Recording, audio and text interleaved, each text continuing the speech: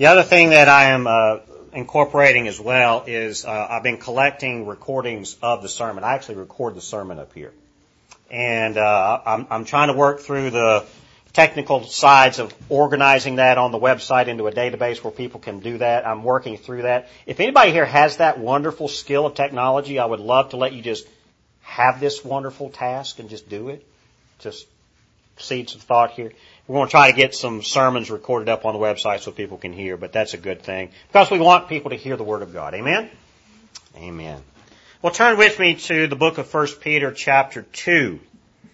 The book of 1 Peter chapter 2. As we continue to work through Peter's letter to the churches, I have personally, in my own personal preparation and study time through these sermons, have really come to appreciate Peter's articulation and importance, emphasis of salvation. That salvation is not something we decide. Salvation is not something we make happen. I understand what it means when people use the phrase that they have made a decision for Christ. I understand where that comes from. And there is an important point where we must embrace the salvation given to us through Christ. But I love Peter's language here. And I was talking with someone else. Actually, I talked to probably 3 different people this week about this passage in different situations. And I always keep coming back to 1 Peter chapter 1 verse 3. Blessed be the God and Father of our Lord Jesus Christ. According to His great mercy, He has caused us to be born again to a living hope through the resurrection of Jesus Christ from the dead. I think this is probably one of my new life verses that I'm leaning to in this season. Ecclesiastes chapter 3 has always been kind of my favorite passage of Scripture. But this right here, I think, in this season for me, has really resonated with me more so than ever. When I'm talking to people, I've actually had a couple of conversations in the last few weeks with folks asking about salvation. And I'm coming back to this language that Peter is using. It is God through His mercy and His grace who has caused us to be born again. We don't emphasize that enough in the churches anymore, I think. It's always about what God is doing for us to give us and bless us. And God does do so much. He has done more than anyone ever can through the blood of His Son, Jesus Christ. It's not that God blesses us with materialism as much as it is God has caused our salvation. Amen? And that's a mystery. How does that work? And that's the gospel. But let's turn to 1 Peter chapter 2. And if you will, stand with me in reverence for the reading of God's Word. We'll begin reading in verse 4. We'll read verses 4 through 8. And this will be our text for today. The Apostle Peter continues to write in this wonderful letter, beginning in chapter 2, verse 4. As you come to Him, a living stone, rejected by men, but in the sight of God, chosen and precious, you yourselves, like living stones, are being built up as a spiritual house to be a holy priesthood, to offer spiritual sacrifices acceptable to God through Jesus Christ, for it stands in Scripture. Behold, I am laying in Zion a stone, a cornerstone, chosen and precious, and whoever believes in Him will not be put to shame. So the honor is for you who believe. But for those who do not believe, the stone that the builders rejected has become the cornerstone, and a stone of stumbling and a rock of offense. They stumble because they disobey the word, as they were destined to do. Let's pray. Father God, we do thank you and just sing praises to your name. You have caused us to be born again in the blood of your Son, Jesus Christ. But the words of Peter here also remind us that you have established your church and you are building your church through stones that are alive. That's us. Stones that are not perfect. You're having to chisel and smooth us out from time to make us fit and be the stone you want us to be. So that we can be united and we can be the church that you want us to be. But God, you also give warning here through your servant Peter that those who reject you see the stone of Jesus Christ, the cornerstone of the church. They see this as an offense and they stumble across it. I pray, God, this morning you teach us through the words of your servant Peter what it means to be shaped by you into a living stone. What it means, Father, if we do not understand this gospel, it's because we are offended by it and God is not shaping us as a stone. I pray, God, you teach us today. Let this time be yours. Lord, I pray that your Spirit would just fill this room. Let us know you're here. In Jesus' name we pray. Amen. Amen. Please have a seat. Please have a seat. I was having a conversation with Aiden back here in the back. Aiden and I are getting to know each other. I think he's one of my new best friends. He's a good kid. We were talking about building things. Aiden wants a new bedroom for himself. There's nothing better than a man having his own place, right? Men, would you agree? Men, we got to have our own place. All the wives are going, no, you don't. Right? We got to have a place to put our stuff. We got to have a place that's our cave, right? Men got to have a place, right? I think even girls, you got to have your own place too, right? Where you can put your stuff and have your own room. There's nothing wrong with that. But what that requires is sometimes we have to build things, right? Anybody here build stuff? Anybody ever had to build a shed, or you build fences, don't you, Matt? Right? You guys built, I think the Adkins family, you had to build rebuild a chicken coop recently, right? Right? When you own a property, when you own things, it requires maintenance. We have to build things from time to time. Take some skill. But think about this. When you're building something, how many times does the material you're working with fit exactly the way you want it? Sometimes you got to cut it, you got to shape it, you got to measure it, you got to make sure it fits exactly where it needs to be. If the 2x4 is too long, you got to cut it down. If the plywood is not really the right shape, you got to make it the right shape. When you're doing brickwork, anybody here ever laid brick? Any stone masons? You've done some masonry work? Anybody? I've actually had to do some stone work before. A house that we built years ago, we actually had this beautiful idea that we were going to do stacked stone on the foundation, and then guess what? That meant the chimney had to be stacked stone to match the foundation. It took me about 2 years to get that job done. Seriously. It took me 2 years to get the house, the foundation stoned and the chimney stoned, and I had never done stone work before. Anybody ever worked with rock or brick? That's interesting work. I really appreciate a stonemason skill. Because when you're working with stone, it's not something that you can just get sandpaper and shave off a little bit and make it fit. You're going to have to chisel it. You're going to have to cut it. And when you cut stone, you're going to have to do it with special tools. You got to use water. You got to use chisels. You got to use all kinds of tools to get that stone to work exactly the way it needs to be.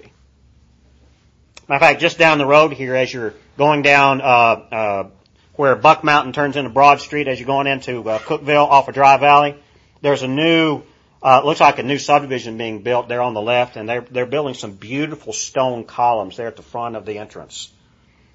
And I've been watching these stonemasons over the last few months, and they're working slow, but they're working precisely.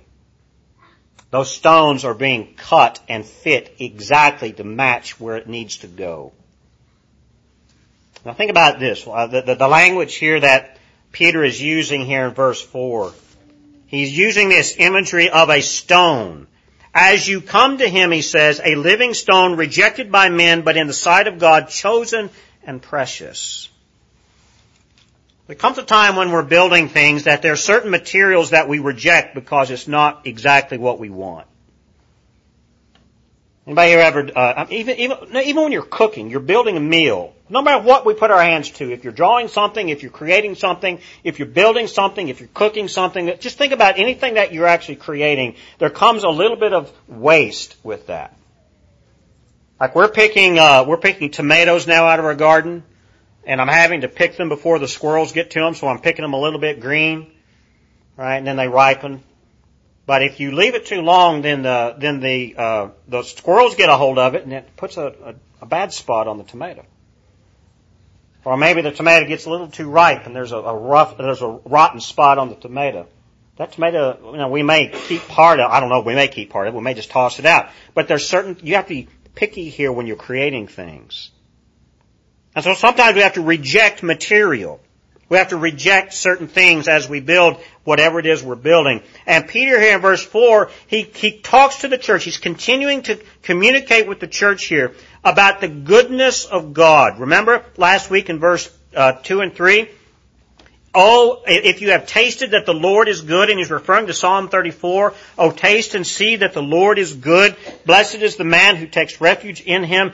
Take that thought and merge into verse 4 here. And now Peter says, as you have tasted the goodness of God, as you come to him, you are a living stone.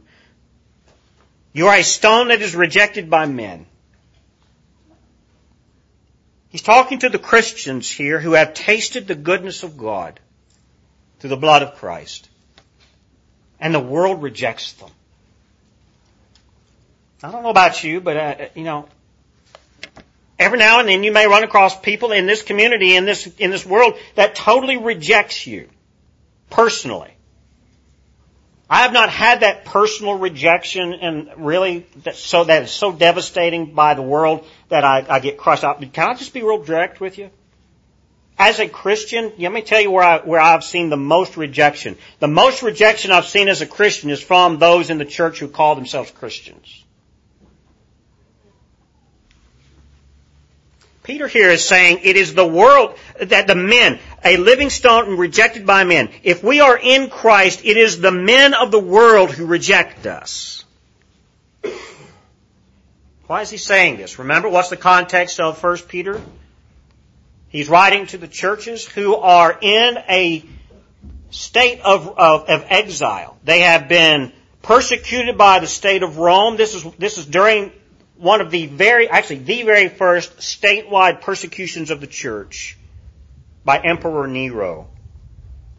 They have been rejected by Rome. They've been rejected by the state. They've been rejected by their neighbors. They've been rejected by their community. And they've had to run to the outskirts of the empire to find new life where no one would bother them. And they would gather in communities. Wherever Christians would find themselves, they would gather together in the outskirts here and support one another and be a living church. But even in the outskirts of the empire, in the outer realms of the Roman Empire where they are hopefully left alone, they're still going to find persecution because they are new to the community. They are aliens to the community. They are not Roman. They are not, they're Greek. They're Roman, but they're Christians. It could also be a mixture of Jewish Christians coming together as well. So these new communities of Christians here are it's a melting pot of diverse opinions, diverse languages, diverse peoples. But what unites them is the blood of Christ. And that was odd. Here we are, if we are living in the Roman Empire. Of course, the Greek language and the Greek culture is still very much dominant in this time. But you also have a melting pot of people from all around the known world at that time who would come through the Roman Empire to trade, to settle, and you would have communities that were diverse. But these Christians were the oddball out. Even though that you had to get along with people who spoke different languages, you had to get along with people who came from different communities. The Christians were the ones who were rejected. And Peter reminds them in verse 4, you come to Christ as a living stone, rejected by men. I don't know about you. If you can actually relate to this, that you've been rejected, maybe you understand where Peter's coming from here. But notice here in verse 4, even though the Christians are living stones, rejected by the world, notice here at the end of verse 4, but in God's sight, you're precious and you're chosen. Ponder that. That's a very important thing. As you come to Him, a living stone, rejected by men, but in the sight of God, chosen and precious. It's not that God randomly found us. It's that God intentionally grabbed us, called us into His church, called us to repentance. He chose us even though we were rejected. Ponder that. How many of us, even if we've been walking with Christ for a while, we are that perfect, smooth stone that God adores? How many of us are smooth and perfect and ideal? Anybody? That's what Peter's reminding them of here. Nobody that God has chosen, no one that God has made precious, none of us are that perfectly chosen stone, that ideal building material to create His church with. He's got to work on us a little bit. Would you all agree with that? Has God been working on you a little bit? When you're working with stone, you got to chisel it away. You got these stone cutter saws now that have the blades and the water and stuff. You ever been cut by one of those things? I told you that years ago I had to build all the stone, and actually I built a lot of the house. I've still got a scar right here where I ran my hand across a table saw. I still have the scar. It's not easy being shaped and being molded and being chiseled by God to be what He needs to fit into the overall building of His church. Anyone who thinks that they've come to Christ ideally perfect and God's just going to plug us right into the puzzle with no help, or with no worries and no shaping or deceiving themselves. This passage reminds us that God, even though we were an odd stone, even though we didn't fit exactly, we may be very rough, it is God who is chiseling us and shaping us. He chose us anyway because He saw the potential and He saw that we were precious.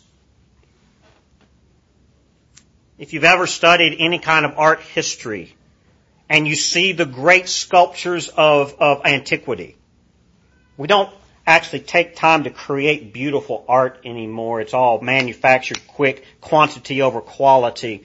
But if you look at the ancient and even the Renaissance great masterpieces of sculpture, those masterpieces began as just a lump of stone. Marble, whatever they could find. Marble would have been desired, but even when they found a piece of stone, no one could envision what that stone could be. I mean, just initially, that marble, that stone was just this big slab. But an artist like Michelangelo, who created some of the greatest masterpieces of the Renaissance, he would see a piece of stone, but in that stone, he would see a beautiful piece of art. He saw the potential there. And Michelangelo is very widely known as saying, when someone asked him, how do you choose the right material? He says, you may see just a lump of marble or stone, but I see beauty in it. And it's my job as the artist to release that beautiful statue from the marble. That's what God does with us.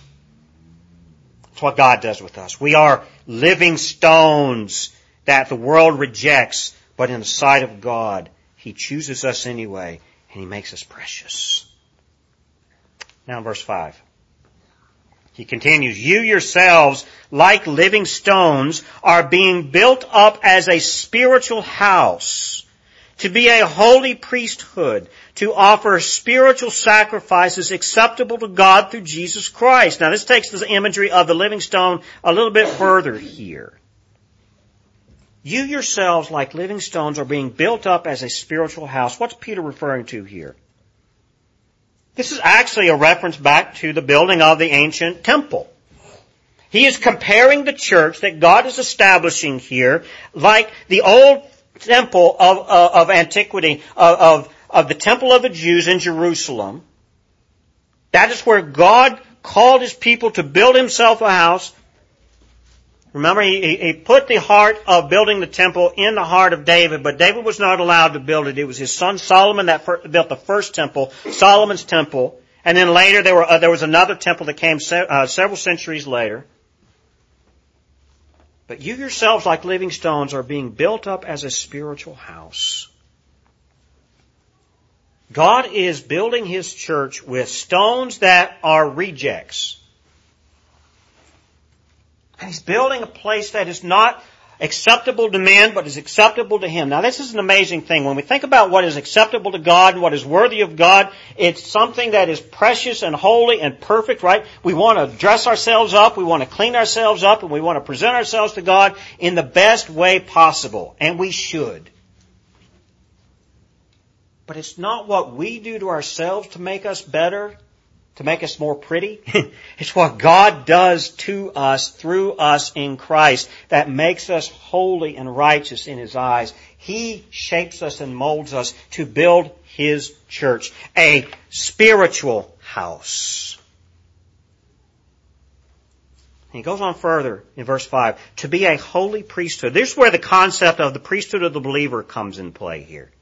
This is an important doctrine of the church. To be a holy priesthood. I mean, clearly, the Mosaic law of antiquity, God called the tribe of Levi to be the tribe of the priesthood. Right? He set aside a special select group within the tribes of Israel to be the priesthood.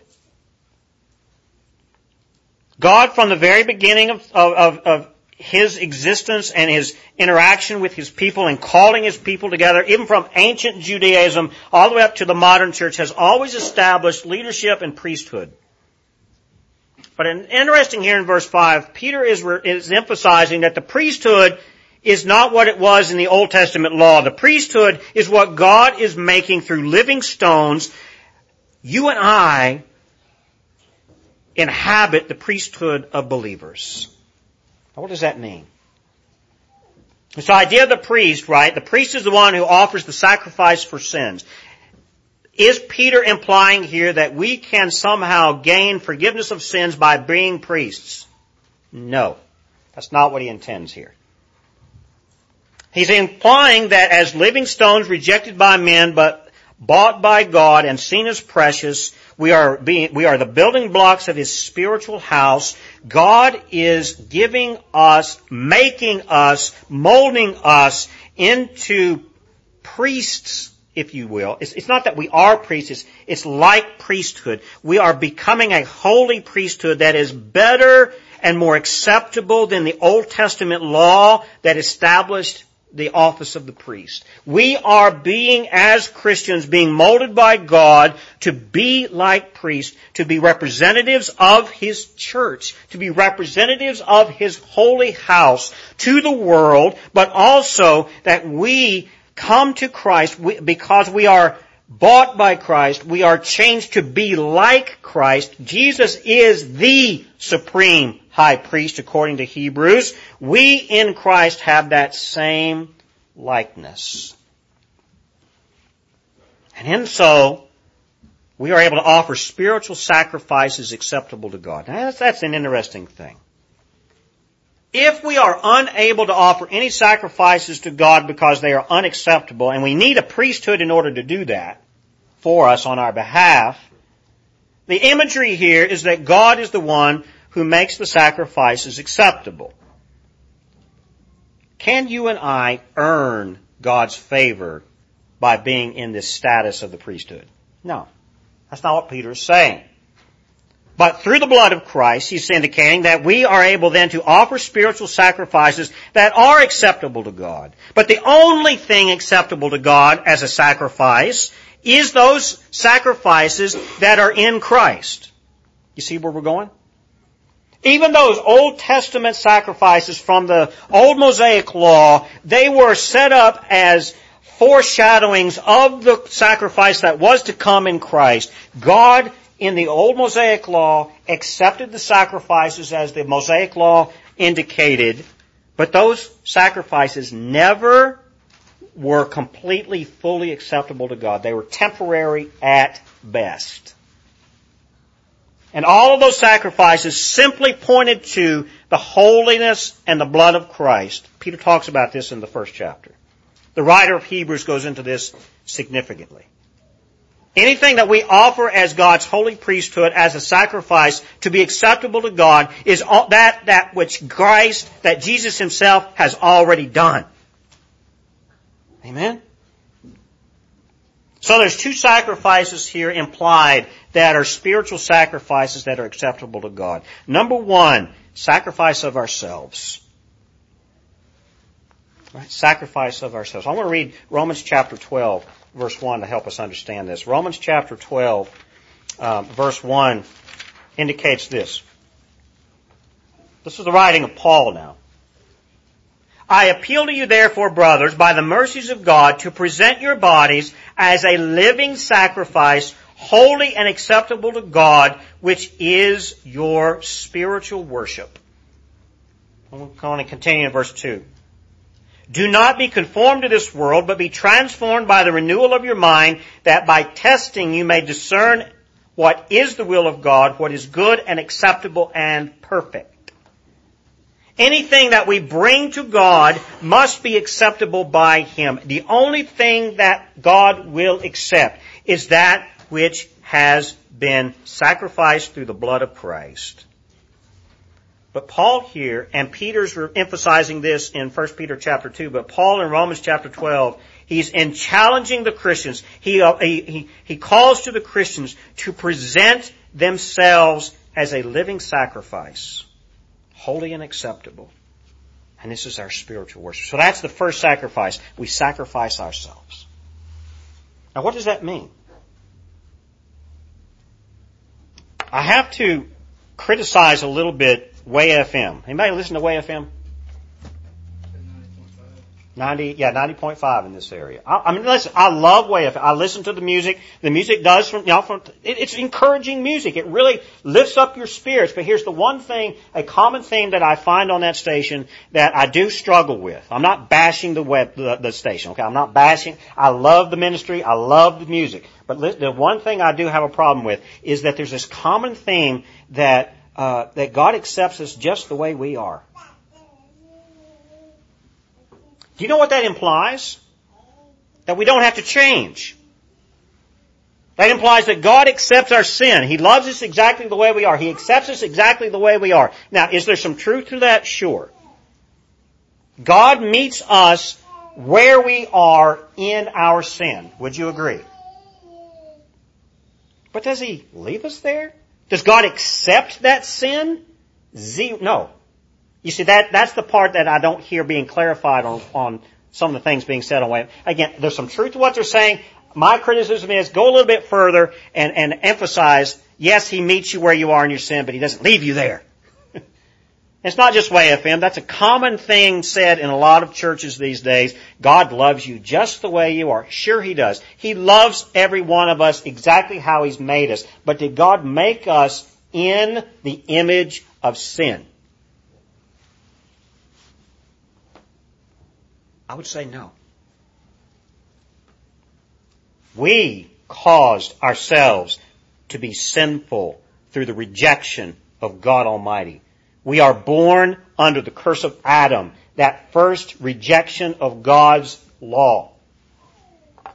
God did not make us that way. Now, He accepts us in that way so that He can then change us as living stones. He chips away those rough edges. He smooths out those things that need to be smoothed. He molds us and chisels away those things He wants to be chiseled away in order for us to fit exactly the way He is planning for His church. Amen? But we don't want that. Dear God, I love this too much. Don't chisel that away from me. I love it. And we hold on to whatever it is that's holding us back. That rough area of the stone that God is starting to chisel away on through His Holy Spirit and through the blood of His Son. He's trying to chip away those things that are making us imperfect, and He wants us to be that perfect, beautiful shape, that beautiful stone for His church.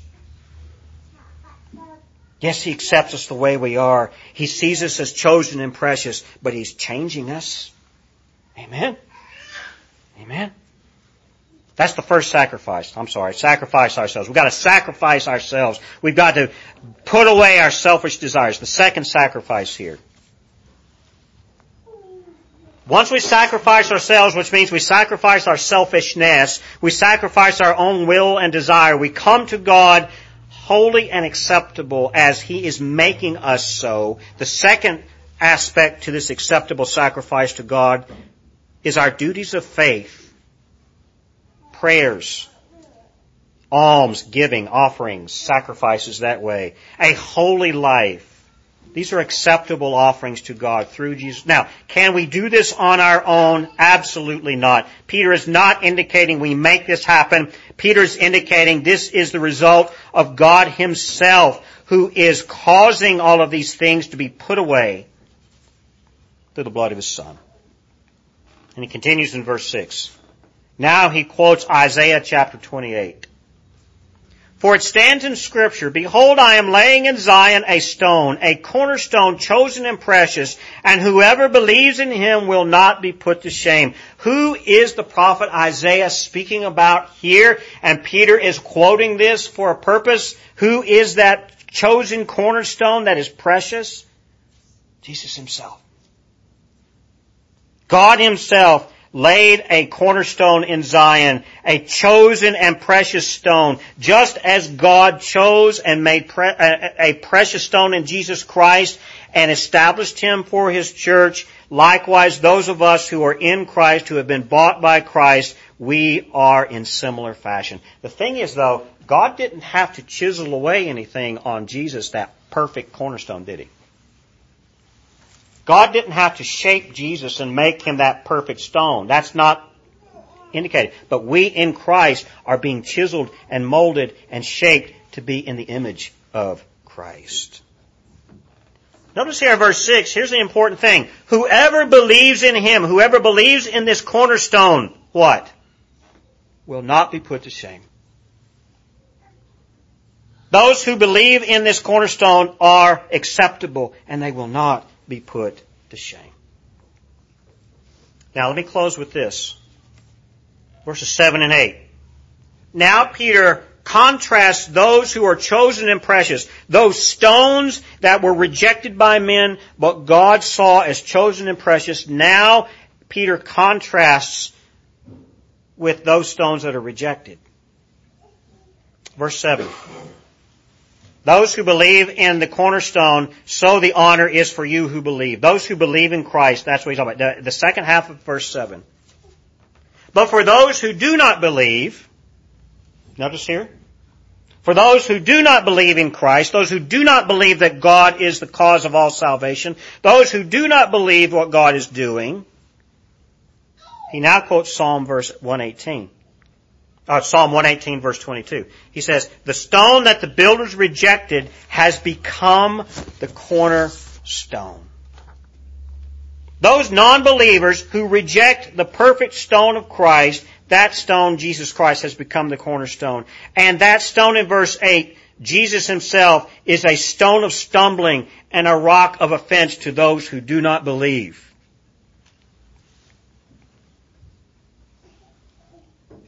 Years ago, I had some lovely Christians, so-called, who did not live the Christian life.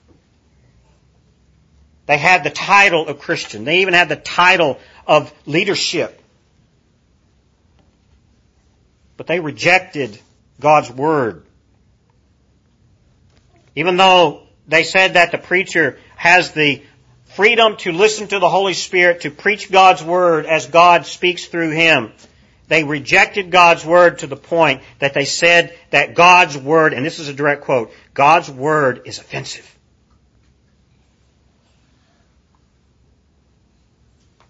And they were trying to make me as the pastor change my sermons because the sermons that were being preached were offending too many people in the church. Here's what I told them. I said, if I've said anything that offends anyone directly that is not in line with God's Word, I am sorry. I said, but you have to remember, the very gospel of Jesus Christ, by its design, is intended to be offensive to the non-believer. Would you all agree? Anyone who gets angry with biblical preaching, anyone who gets angry with the true gospel being discussed, anyone who rejects the true, pure, precious sacrifice of Jesus Christ on that cross are rejecting it because it offends them. And it causes them to trip up. But you know what? That's exactly the way God designed it. If you believe in Jesus Christ, if you love God and you are being chosen by Him and being shaped into a new living stone, then that gospel of the Word of God, that gospel of Jesus Christ, that God is speaking, that Jesus is living out, has lived out, you embrace it. For all it's worth. You embrace the hard times. You embrace the suffering. You embrace God chiseling away those things in our lives that are painful. You accept it. But if you do not believe, then you reject God in His building. You reject God in His chosen, precious, loving state. You reject the stone of Jesus Christ, that perfect cornerstone, because it offends you. Verse 8 continues, they stumble because they disobey the word, as they were destined to do. I'm going to close with Isaiah's prophecy, Isaiah chapter 8. If you'll flip over there with me, we're going to close with this, because Peter here is emphasizing something very important. Remember, he's writing to the church, encouraging the church that we are stones that God is using and shaping to build His holy church. Isaiah chapter 8, beginning in verse 11, this is where Peter is leading to. For the Lord spoke thus to me with His strong hand upon me, and warned me not to walk in the way of this people, saying, do not call conspiracy all that this people calls conspiracy, and do not fear what they fear, nor be in dread. But the Lord of hosts, Him you shall honor as holy. Let Him be your fear, and let Him be your dread. And He will become a sanctuary, and a stone of offense, and a rock of stumbling to both houses of Israel, a trap and a snare to the inhabitants of Jerusalem. And many shall stumble on it. They shall fall and be broken. They shall be snared and taken. I mean, Isaiah here is prophesying the coming of Jesus Christ as that perfect cornerstone that is going to cause the disobedient to stumble and to fall and to be broken. Do we remember Peter and all that he endured in Matthew? Do y'all remember that? One second. Peter was called by Christ to be the cornerstone of His church. Upon this rock, I will build my church. Do y'all remember that? Here's the thing. God Almighty will build His people the way He wants to build His people. Would y'all agree with that? But sometimes we come to Christ, we come to the church and accept Jesus Christ as our Savior, quote unquote. And we come expecting to be actually who we are, and God's not going to change us, because God loves us exactly the way we are. We come to the church, we come to salvation in Christ, and we actually say to God, I will claim the name of Jesus, I will accept Jesus as my Savior as long as it's on my terms and as long as I can stay exactly who I am. I think biblically here we see the exact opposite is true. When we come to Jesus Christ, when we are called by God to repentance, and He is shaping us and changing us, we actually are going to face a lot of suffering and turmoil and sorrow in the process. But Peter is encouraging the church here, in the midst of all this, embrace the truth of what God is doing. Celebrate what God is doing in you. Folks, here's what I want to ask you to think about. Peter himself understood what it meant to be the rock. That was his name. Jesus told him in Matthew, the book of Matthew, that I will make you the cornerstone of my church. On this rock I will build my church. And the name Peter, Petros, sounds like the same Greek word for rock. Peter understood the imagery here. He's using the same imagery from his own life experience with our Lord here as he's talking to the church. I am that stone that Jesus shaped for His purpose and His destiny. And I went through a lot. And he's saying, church, you're going to do the same. Is God doing something in your heart and your life right now that you're having trouble with, that you're saying, God, I don't like this. God, I hate this. God, stop it. Has anybody ever cried out to God and said, stop what you're doing, God? I hate it. It's painful. I've done that from time to time.